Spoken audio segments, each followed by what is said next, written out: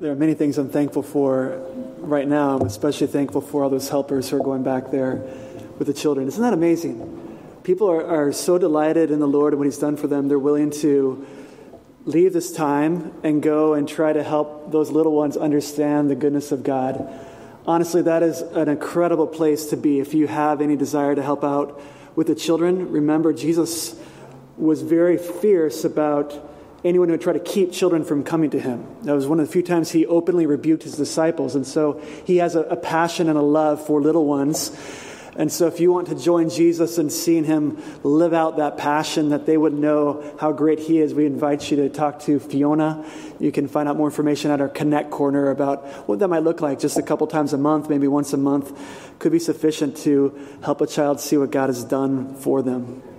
Well, this morning we're going to dive into 1 Peter. So open up your Bible to 1 Peter. You're going to find it nearly at the end of the Bible. That's on page 1075 in that Pew Bible.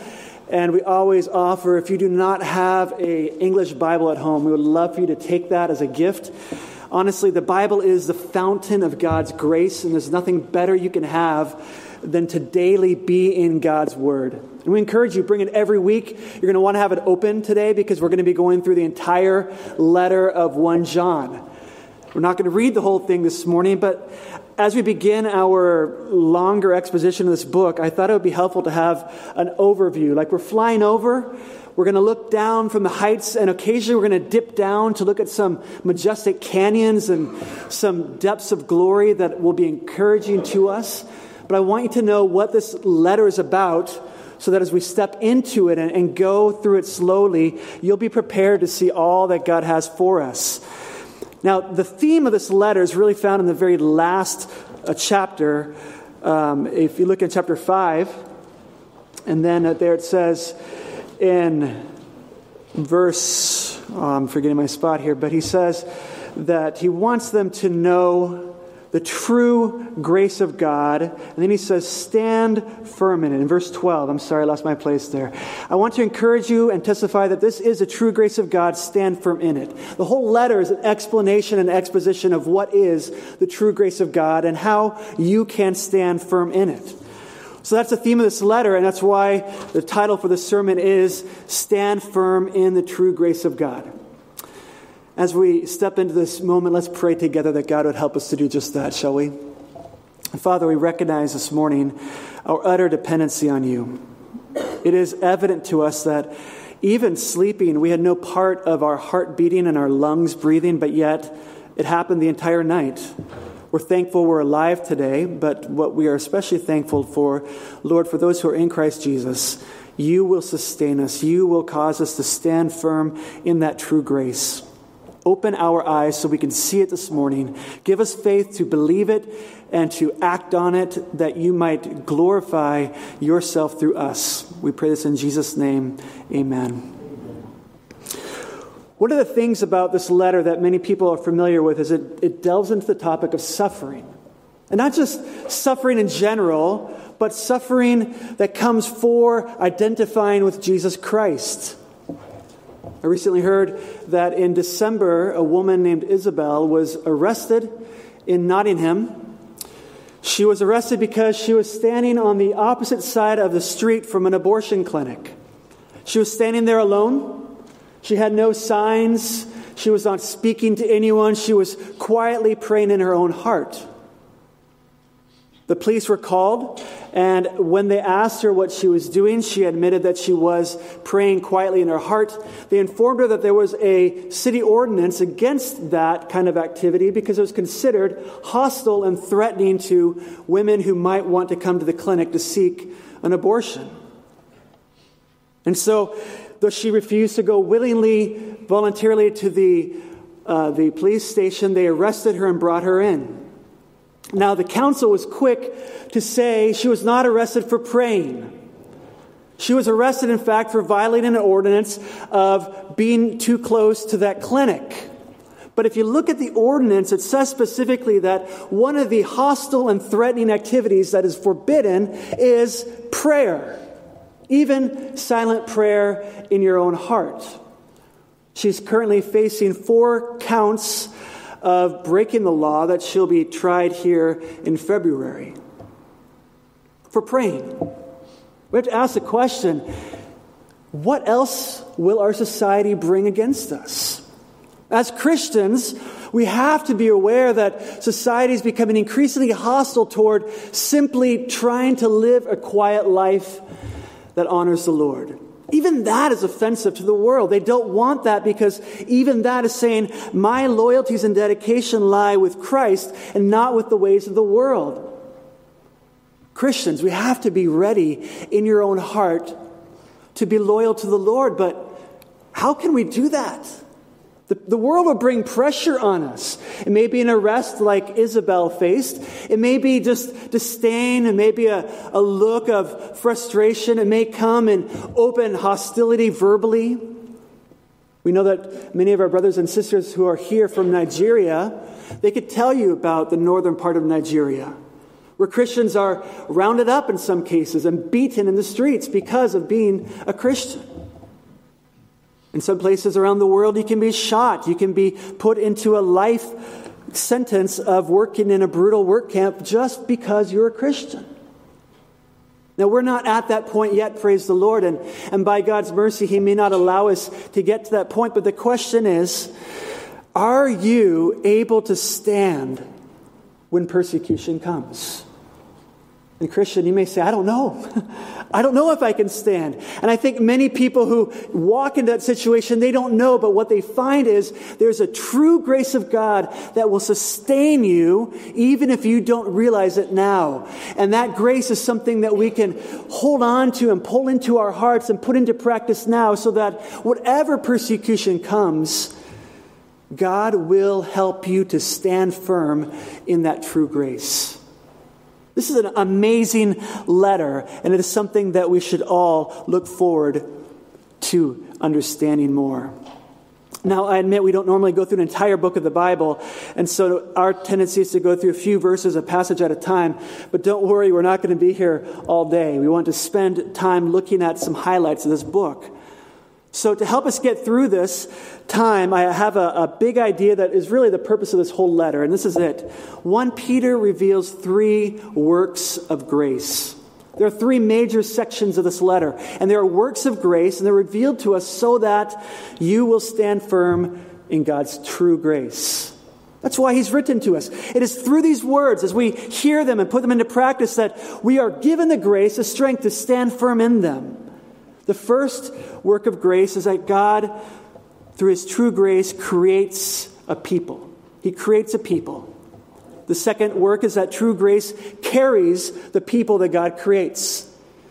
And the third work of grace is that true grace confirms God's people, the last third section of this book.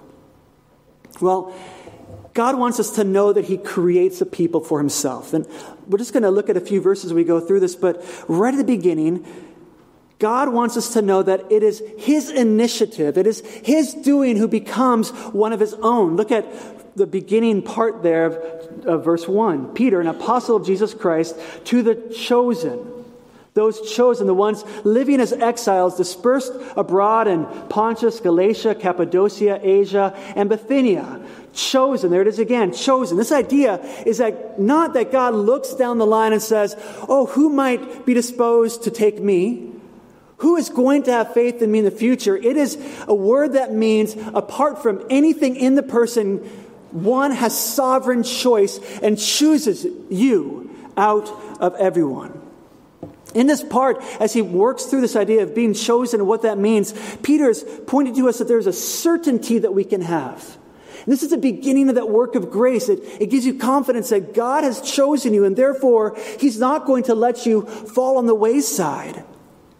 So he begins by looking at the certainty we have. And then the second part of this first idea of God creating, He looks at the consequences that come about, the fruit that comes about for those whom God creates. He's chosen us. He's brought us to Himself. And the only people who God chooses are the ones who don't deserve it. No one deserves to be chosen by God. I remember as a child, the playground choosing. We'd have the 2 captains I don't know how they were chosen to be captains, but they always were the captains. And they would then start going one by one and calling a boy to his team. And you always hoped you'd be called first, but I was never called first. And it came down to me and the other person, and it was always, oh, don't let me be last. And then they say, well, you can have Greg. Like, oh, so I wasn't chosen. I was kind of dismissed. But here's someone who is chosen because they have absolutely no ability. Because they know it and they're completely dependent on God's grace. God chooses us in that way. None of us deserve it. It is God who takes the initiative. He chooses not because of anything in us. He chooses because of what is in Him. He loves to lavish His grace upon us. Listen to how Paul puts it in Ephesians 1, 3 through 6. Blessed, or be highly praised. Blessed be the God and Father of our Lord Jesus Christ, who has blessed us in Christ with every spiritual blessing in the heavenly places, even as He chose us in Him, listen to this, before the foundation of the world, that we should be holy and blameless before Him. In love, He predestined us for adoption to Himself as sons through Jesus Christ, according to the purpose of His will, to the praise of His glorious grace, which He has blessed us in the Beloved. Do you know why God chose you? So He can lavish His love on you. So the world might see that He is a great and kind and compassionate God. Your being chosen calls attention to how great He is. And we get blessed because of that. We get incredible benefits. God made that choice before the foundation of the world, before anyone even existed. And when God chooses to lavish His love upon a person, there's nothing that person can do to unchoose Himself. God seals that person. Now, knowing this is crucial because when the world realizes you've been chosen, that you are one of those, you become an exile, you become an outsider, and they don't take kindly to you. They don't like those who are loyal to Jesus Christ. So they consider you as strangers and even as enemies in some cases. Well, this work of Christ, this creation, comes to us. We get these blessings of, first of all, there's a future inheritance that God gives to us. It's in verses 3 through 5 that these elect exiles, they weren't just looked upon with curiosity by those around them. We're reading about a people who were looked upon with disdain. They were persecuted and maligned. And so Peter wants to put in front of us something that will sustain you, that will help you to stand firm when that happens. And he brings out first, there is a future inheritance waiting for those who have been chosen. Look at verse 4. It says, we have been chosen into an inheritance that is imperishable, undefiled, and unfading, kept in heaven for you. Now, God created a people for Himself. God did all this work, and then what do we get? An indestructible, unlosable inheritance. God loves to lavish this on us. This is something that as we look at and contemplate, it gives us strength. It is an inheritance that God is so determined to give to us. Look at verse 5, He will guard you by His power through faith for salvation that is ready to be revealed in the last time. See, the true grace of God is not just letting you know information. It is through this truth, He's making you firm in His grace. And there's a future impact, or the future inheritance has a present impact on us. Look at verse 6. It says, you rejoice in this future inheritance. You're rejoicing now, even though now for a short time, if necessary, you suffer grief in various trials. So in the middle of this present joy, we discover a truth that will come up again and again, not just in 1 Peter, but in the New Testament. And it's in those two words, if necessary. If necessary, you suffer. And we think, is it really necessary that I suffer?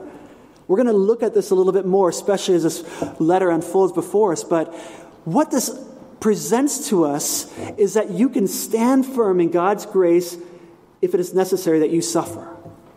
The necessity means that if suffering comes, it is planned by God.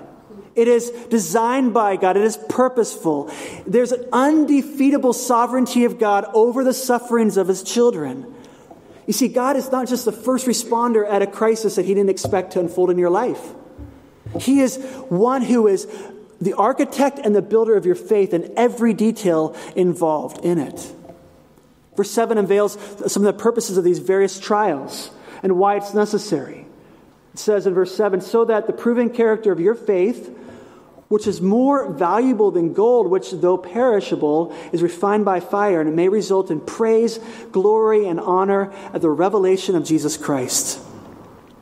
The present joy comes as the trials accomplish their purpose, making us a people with a precious faith. See, just as God created a people, he keeps a people. And our faith is our response, our natural response to a sovereign choice.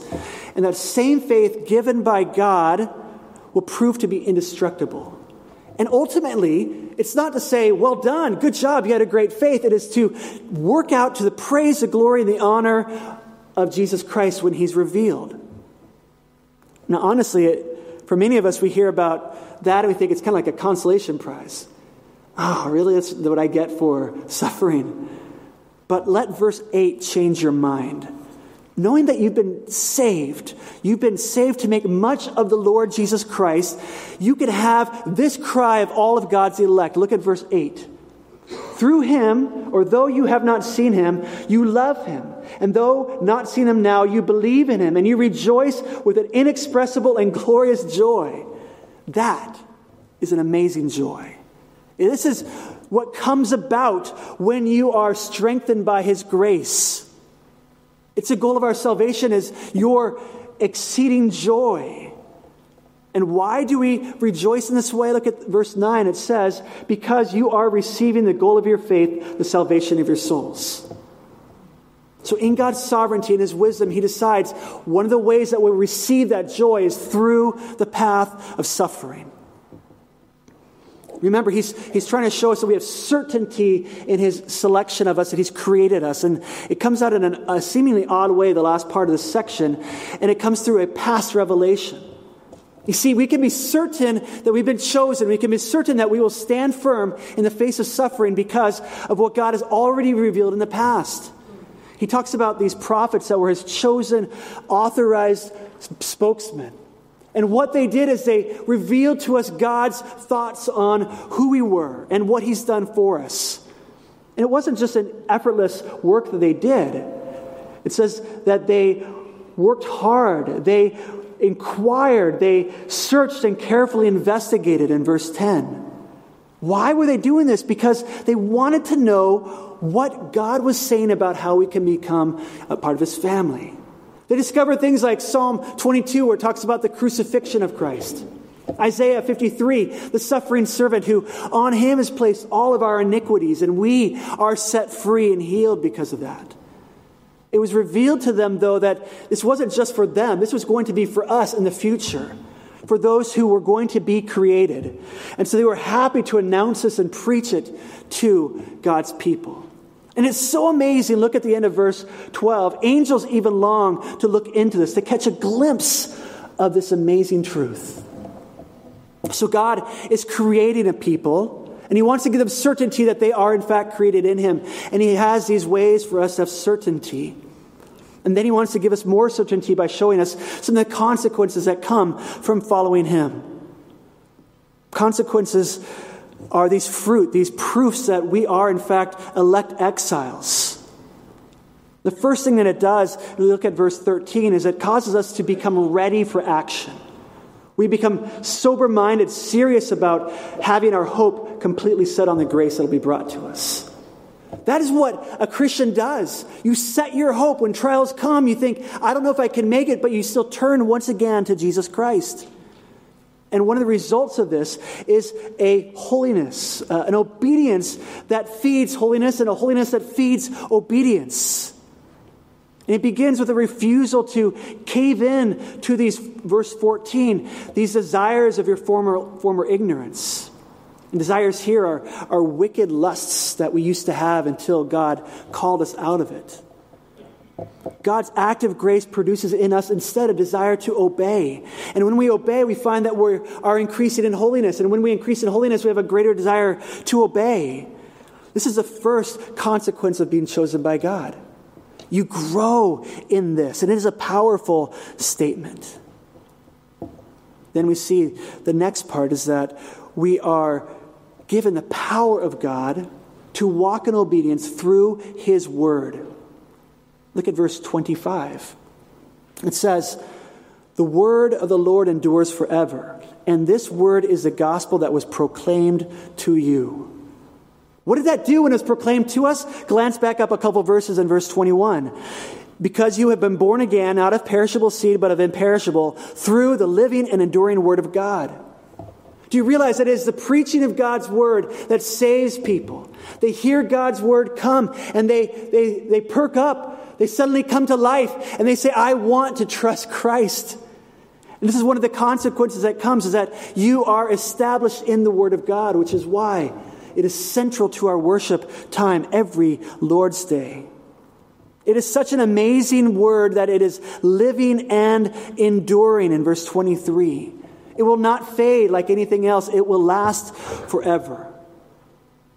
And then what happens is this starts to work inside of us. And then as we move into chapter 2, it starts to kill in us a desire for these wicked ways. And then we're like newborn babies. We desire the milk of the word. Not just to be fed, but so that we can grow up in every way to be like Christ. And then it talks about Christ. He was chosen and honored by God. But it reminds us in this section that He was chosen and honored, but it came through His suffering and His persecution. We have this one that we're going to grow up to be like. And if He suffered and He was persecuted Christian, you will be as well. But the same grace that sustained Christ is there for you as well.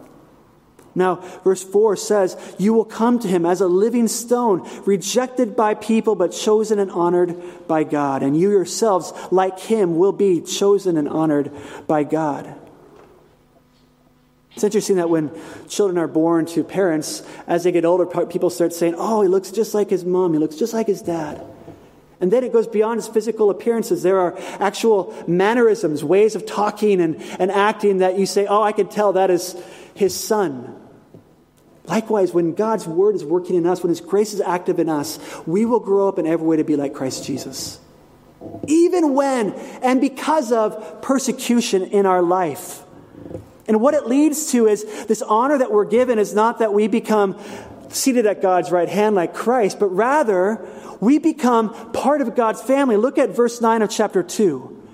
You are a chosen race, a royal priesthood, a holy nation, a people for His own possession, so that you may proclaim the praises of the one who called you out of the darkness and into His marvelous light. That is what honor looks like. You are chosen to be God's people. But this isn't the kind of honor that you frame and you hang on your wall. This is an honor that is a calling on your life. You become, by your life and your words, a proclaimer of what God has done for you. You see, the honor isn't that God makes much of you. The honor is that you get to make much of God. What are we proclaiming? The excellencies of Him who called us out of darkness and into His marvelous light. Verse 10, once you were not a people, but now you are God's people. You're God's people. It doesn't matter if you're considered an exile, an outsider. You are an insider of God's family. Oh, my friend, do you see how this grace and this truth will make you stand firm when everyone else walks away or the entire world turns and comes on you? This is what God does.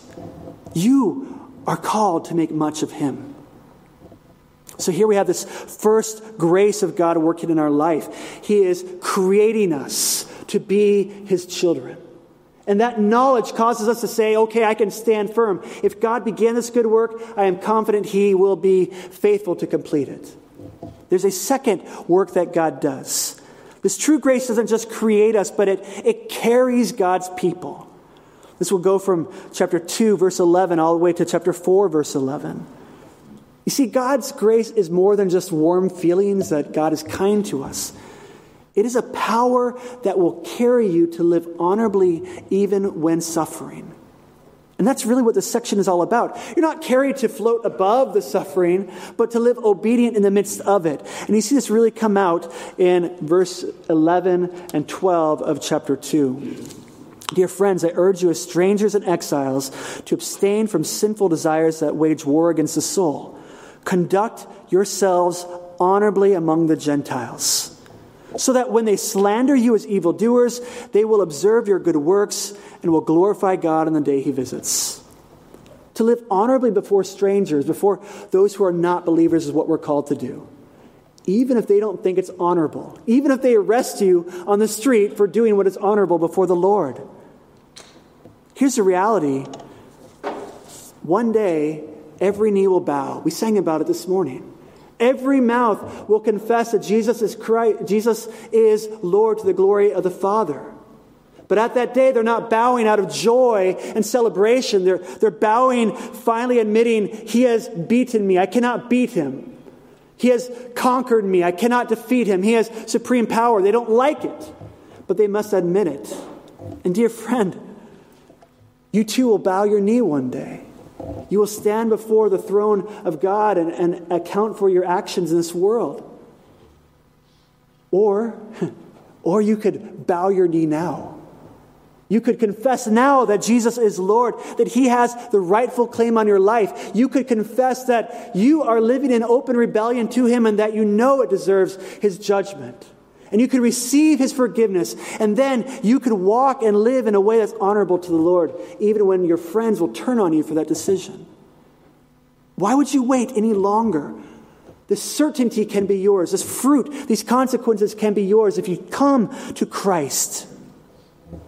As we look at this section, he moves from more general ways of living honorably to more personal ways. First, it's living honorably in the civil world under our government, then in the workplace, and it ends up living honorably in marriages that when the spouse is hostile toward your faith.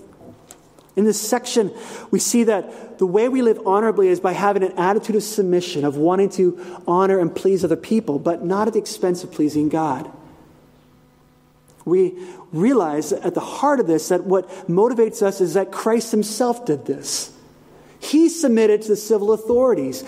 He submitted to them by being arrested and going along with it. He submitted by allowing them to judge him and condemn him. He submitted to their authority, which was granted to them by him. He submitted to it by dying on the cross. And you see this come out so clearly in verse 24 of chapter 2.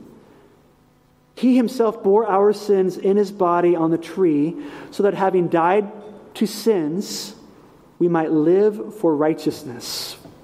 For by his wounds, you have been healed.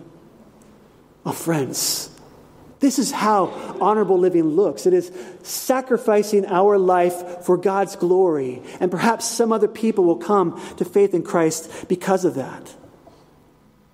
We are seeking to do good and to honor God, even if there's intimidation and fear brought upon us. As it gets closer to that personal living out of wives and husbands in chapter 3, how can we do that in these intimate relationships? The text says to look back to the past and how these holy women in verse 5 of chapter 3. For in the past, the holy women put their hope in God. And that is the key. You see, when God has chosen you, when he's created you to be his own, one of the consequences of that is you can't help but hope in him. You may feel like all is lost and this is intense, but you still find something in yourself that says, I must hope in God. I have no other choice. If God doesn't come through and doesn't sustain me, all is lost. And that little sliver, that faint glimmer of hope will sustain you. It's a living hope that carries not just the women, but the men as well. It says, husbands, in the same way as the women put their hope, so also put your hope as you live with your wives in an understanding way. We are supposed to also live honorably among those who are part of the family of God. And this is where it can get really difficult. Because we have personal preferences, don't we? You have personal preferences about how the sermon should be preached, about what activities we should do. More of this and less of that. We should be doing this, and it becomes so personal that we become offended by other people.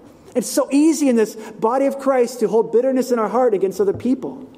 But one of the fruits of trusting in God's grace and standing firm in it is, instead of pushing people away, we are drawn to them, we go toward them, and we seek to live our lives in a way that will be encouraging to them. Look at chapter 3, verses 8 and 9. Finally, all of you, be like-minded and sympathetic. Love one another. Be compassionate and humble, not paying back evil for evil or insult for insult, but on the contrary, giving a blessing, since you were called for this, so that you may inherit a blessing. When we stand firm in this true grace, you receive blessing and you give blessing. You become a conduit instead of a cul-de-sac of God's blessing. And that is an incredible grace.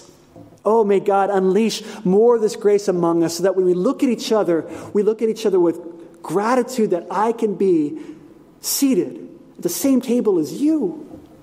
I can be counted as one of your brothers. That is what an honorable life looks like. But we move into this honorable life even while we're suffering in chapter 3, 13 through into chapter 4. And this becomes a key theme in the letter. It's suffering. But see, God's grace, His true grace, will not just create us and His people. It'll carry us through the worst suffering so that we can even honor God in that time. Verse 17 unpacks this principle of suffering. It says, it's better to suffer for doing good, if that should be God's will, than for doing evil. The principle is not just that suffering should be done for good only, but sometimes it's God's will for you to suffer. This is so hard for us to get, but it's a bedrock of hope. Because when you think you hit the bottom, and the bottom gives way, and you keep going down further, this is our hope, that it's God's will. So He's going to be with you even as you fall to the lowest pit imaginable. Even when you find yourself being pushed out and mocked and ridiculed in social media. What this wording means for us, if it's according to God's will, is that it's planned and governed by God. It cannot go a second longer than what God intends for you.